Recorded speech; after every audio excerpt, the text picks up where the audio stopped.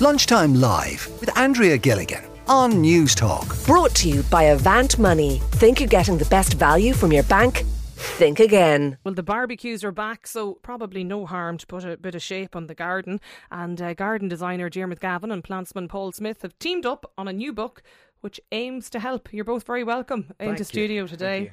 Listen, you've come together to write the book, Gardening Together. Why did you team up, Diarmuid? We teamed up, it was all to do with lockdown. I keep listening to authors coming on radio shows and television shows and talking about their lockdown books, and this is the typical lockdown book. So Paul is a brilliant plantsman. I love garden design and I use plants to create gardens, and we were working together when lockdown happened, and the first lockdown was incredibly strict, but the weather was brilliant. So we started doing Instagram live broadcasts every evening at 7 o'clock and answering questions from people all around the country and all around the world. And that 2 years later has resulted in, first of all, it was a television show. Then we had a garden festival in last September in Ballinskelligs in County Kerry, and now the book about a year late. The publishers would remind me, but the book is out. But it's out anyway. Yeah.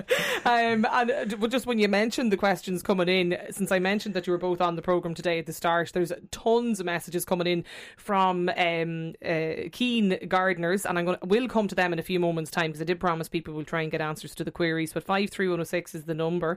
I suppose the great thing about the book, Paul, is that it's about simplicity, and it's things on a month by month basis. Yeah, I mean, that's what we're all about. When we were on those Instagram lives, we were trying to make it as simple as possible. You know, people were stuck at home, they didn't know much about gardening, but they were really, really interested in it, and we're all about making the book as simple as possible, making gardening simple as possible. The book goes month by month, talks through every single month. You open up into May, we talk about things to do in May, we talk about weeding, we talk about what you need to do in the garden in May. You open up January, it tells you, that there's not much to do in January, let's say. Book a flight to Florida, I think it says, and book into an Airbnb, eat fries and watch Netflix. Sounds like my kind of gardening book. Because that's the thing, I suppose. I'm very, very, very new. I have a limited amount of experience in the garden and stuff in the last 12 months, but I don't know what to do or where to start. So following nature, plants love to grow, and they particularly love to grow in this country. So we've just had a rain shower which has been kind of cleansing. It'll water all the plants. You look at the weather forecast for Spain and you see the temperature of just 40. Oppressive. We have a lovely gentle climate for plants. So there's a whole cycle that plants go through, and when the days get longer, plants react to that. They pop their heads up, and every garden, no matter how bad you think your garden is, every garden at this time of the year in this country looks brilliant. I don't know, Diarmuid, I have two of those little buxus trees things that I bought, and they're expensive things. I got them last year, put them at the front of the house, thought they looked fabulous, wrapped the lights around them, the whole lot. I've had about 3 people comment in the last 2 weeks they're yellow, they're gone, are they? Buxus do suffer. First of all, have you looked after them? Have you fed them? No. And have you watered them? Definitely haven't fed them, which is probably a big part of the problem. Some water and hit and miss, to be honest. Well, the feeding should be, you need to keep them good and strong. There's a couple of diseases and there's a couple of pests that really attack them, and in particular Buxus right through Europe have really suffered. So there's a caterpillar that will decimate them. It'll decimate them so much that the plant will appear to shake. These caterpillars are eating them so fast. And then there's also a fungal disease. Yeah, so a blight, basically, which they're very susceptible to. It sounds as though yours is actually just hungry, though. So maybe, it sounds like you haven't watered or fed it. I mean, it's probably criminal, really, isn't it? Seaweed fertiliser. Yeah, what you need to do is go out. You can buy a product which is a feed and protect. So it'll feed it number one, and then it'll protect it against those two diseases. And is it too late to start using this? No. Perfect time of year. Oh, really? Absolutely. Right. Things are only starting to really grow now. So put it onto it now in the next weekend, and it'll be fine. And the product is called Top Buxus. Top Buxus. Top Buxus. Yeah, and if you put it on a kind of schedule of giving the plant this, don't just buy it and think because it's in the boot of your car. I look for sort of low commitment, high yielding, nice flower, cheap plants. That's where I'm at in gardening. Yeah, well, it's a reflection of my life. Well, if you give the basics to topiary, you've started off low commitment, minimal effort here. I tell you, plant a mallow in the garden. A mallow is a great plant. It grows incredibly fast, and right through the summer, it's covered in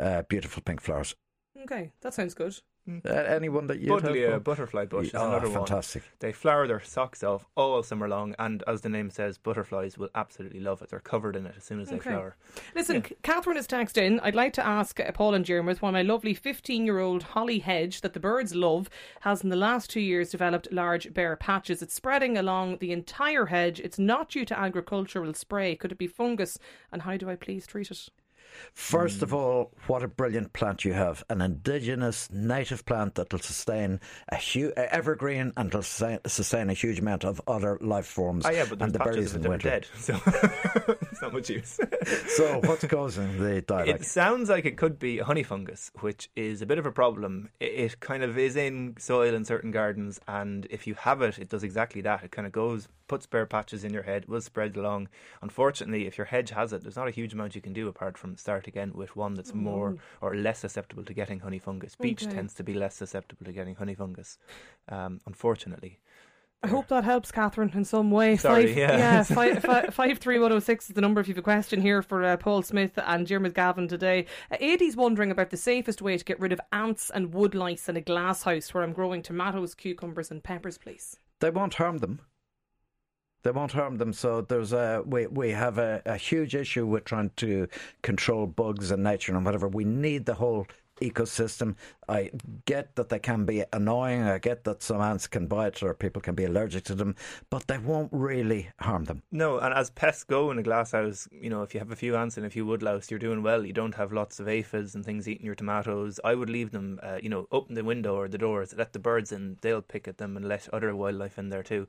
It's not to say can't have your glasshouse going rampant, but if they're not doing anything at all and they're not in your way, just kind of learn to live with them, and that's probably the best thing to do. Yeah. If they're really, really annoying, you can just wash out a load of them in there if they're like a nest of them in your way. I have a text in from my friend there who says to me, on the books, says, Andrea, we told you last year you needed to feed it.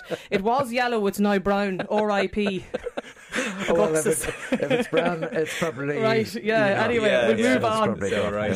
A County Clare listener who says, is there any garden design courses available for an amateur? I really need a few ideas and I cannot come up with anything myself for the garden. Not a long course with a certificate, just something short, perhaps a 1 week intensive course. Any thoughts?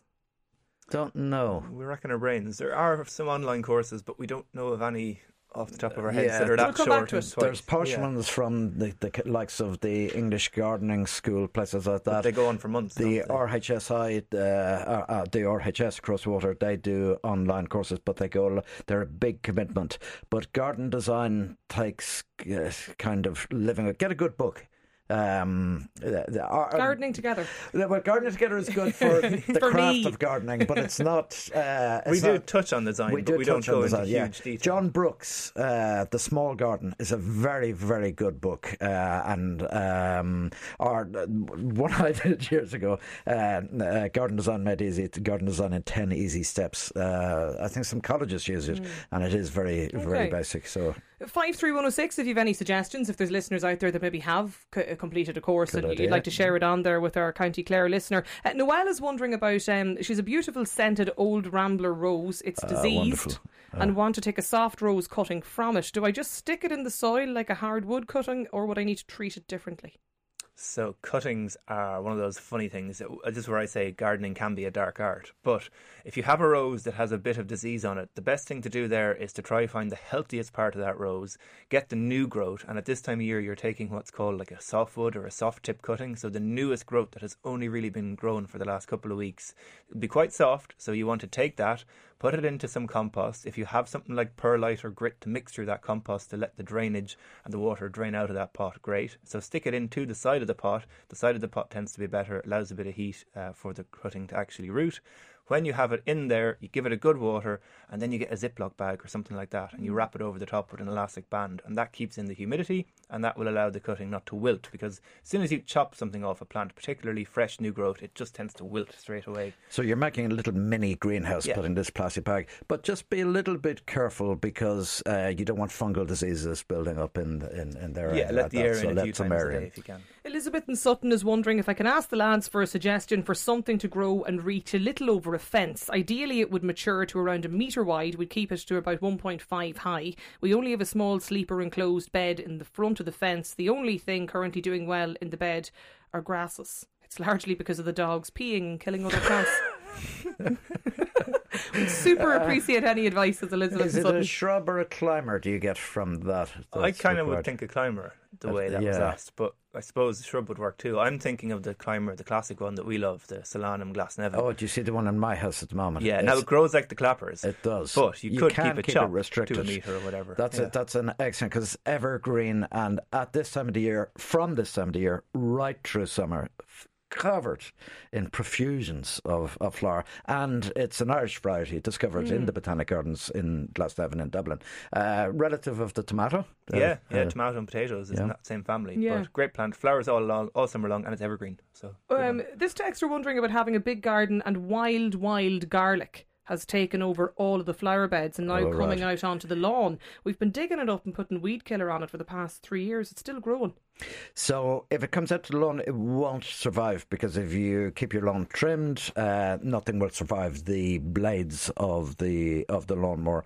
Elsewhere, look, it can be invasive, especially in woodlands, and if you go for nice woodland walks, sometimes the sight of it is absolutely brilliant when it's in flower. The smell of it can be absolutely awful. Does it actually smell like like cooking garlic? Yeah. If you drive past it on the side of the road, it is like someone has left an entire garlic bread on the side of the It really smells. Yeah, lots of people make pesto from it. Wild garlic pesto is lovely. Yeah, very strong, very strong. Digging it out or covering areas in bits of heavy polythene, depriving it of light, is really the only way of doing it. Yeah, I think heavy polythene is the easiest option there. Okay, lots of questions coming in about any good weed killers. Tormented trying to keep the weeds at bay in the patio, says this listener. Another texter wondering about any natural weed killers for a fairly wild garden. We prefer texter too. Yeah, we do. Paul has a new way of attacking the weeds. Go on. Yeah, well, now I suppose it's kind of eco-friendly. It's a gas canister and a flamethrower at the end of it. And you might laugh, but it works. In the same way that frost kills a plant in the winter time, it actually burns and it blows up the cells in the plant and heats them instead of cooling it, which they freeze and they burst. I feel like I should be given some sort of health, please read warning. Especially if he's using it, because he went round my garden with it, and every plant that he thought could do with a bit of burnishing, he attacked. I tried to tackle the weeds last week. Like my neighbours suggested using the washing up powder and just pure vinegar. The place smells like a shipper. What will work if you do it a few times is boiling water. So boiling water is going to boil the foliage. In the same way the flamethrower works. It's actually, and I'm not messing. You can buy propane flamethrowers. You can actually buy them to take weeds off patios, and they're very effective. So don't totally throw that idea. Right, so it does work. As does the vinegar, but it's kind of like it's a combination of all those things. We don't like using any chemicals, and it's just trying all those different methods. We tend to garden as if gardening was housework, and tend to control nature to the nth degree. We shouldn't really do that. And the weeds sometimes are the most productive plants in a garden, and they, daisies and dandelions and whatever will produce a huge amount of pollen. So if we can live with them a little bit. Della has got in touch to recommend Des Doyle from Garden Fable in Kilkenny. Does a great weekend gardening course. I've heard of this, and I've heard it's very, very good too. So that might be a suggestion for a listener. The Chelsea Flower Show starting tomorrow. Have any involvement? Not this year. We had plans a couple of years back to be, I think, there with a garden this year, but probably next year we're planning something very, very large and something very striking. But no, we're not there this year. Yeah, I know, we're planning something really quite mad. Different. Can we know about it, or? No. That's that. No, it's very dramatic, and it will be. It's quite dystopian in a way. I've been working on it for 12 years at this stage, and about 3 years ago, just before lockdown, 14 of us gathered in a cottage down in County Kerry, people from all around the world, some of whom we'd never met before, landscape architects, designers, engineers, and we did all the plans. So we're talking to the Royal Horticultural Society. It got through all their systems. It's 4 times as big as any garden that has ever been at Chelsea. It's tall apart from anything else.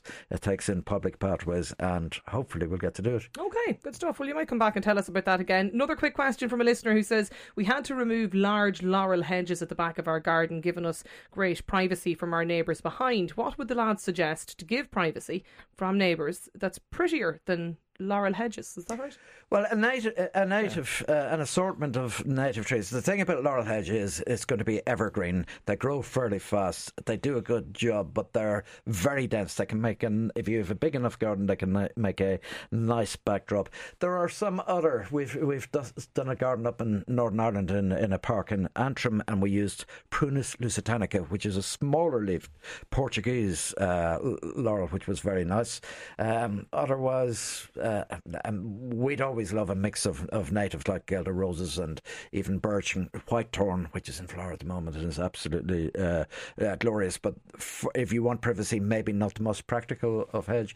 Beech is also good. It keeps its leaf right the way through from the pre. It's a deciduous. It's only dropping its leaf as the new leaf emerges. And then we often talk about using fast-growing evergreens, but you have to be quite careful with them. So things like acacia or eucalyptus, but sometimes you need to be a little bit careful because one of them in a small garden can go huge. I mean, if you've got enough room, great, and they're evergreen and they will have flowers if you get the acacia in the middle of winter. But we have suggestions in the book.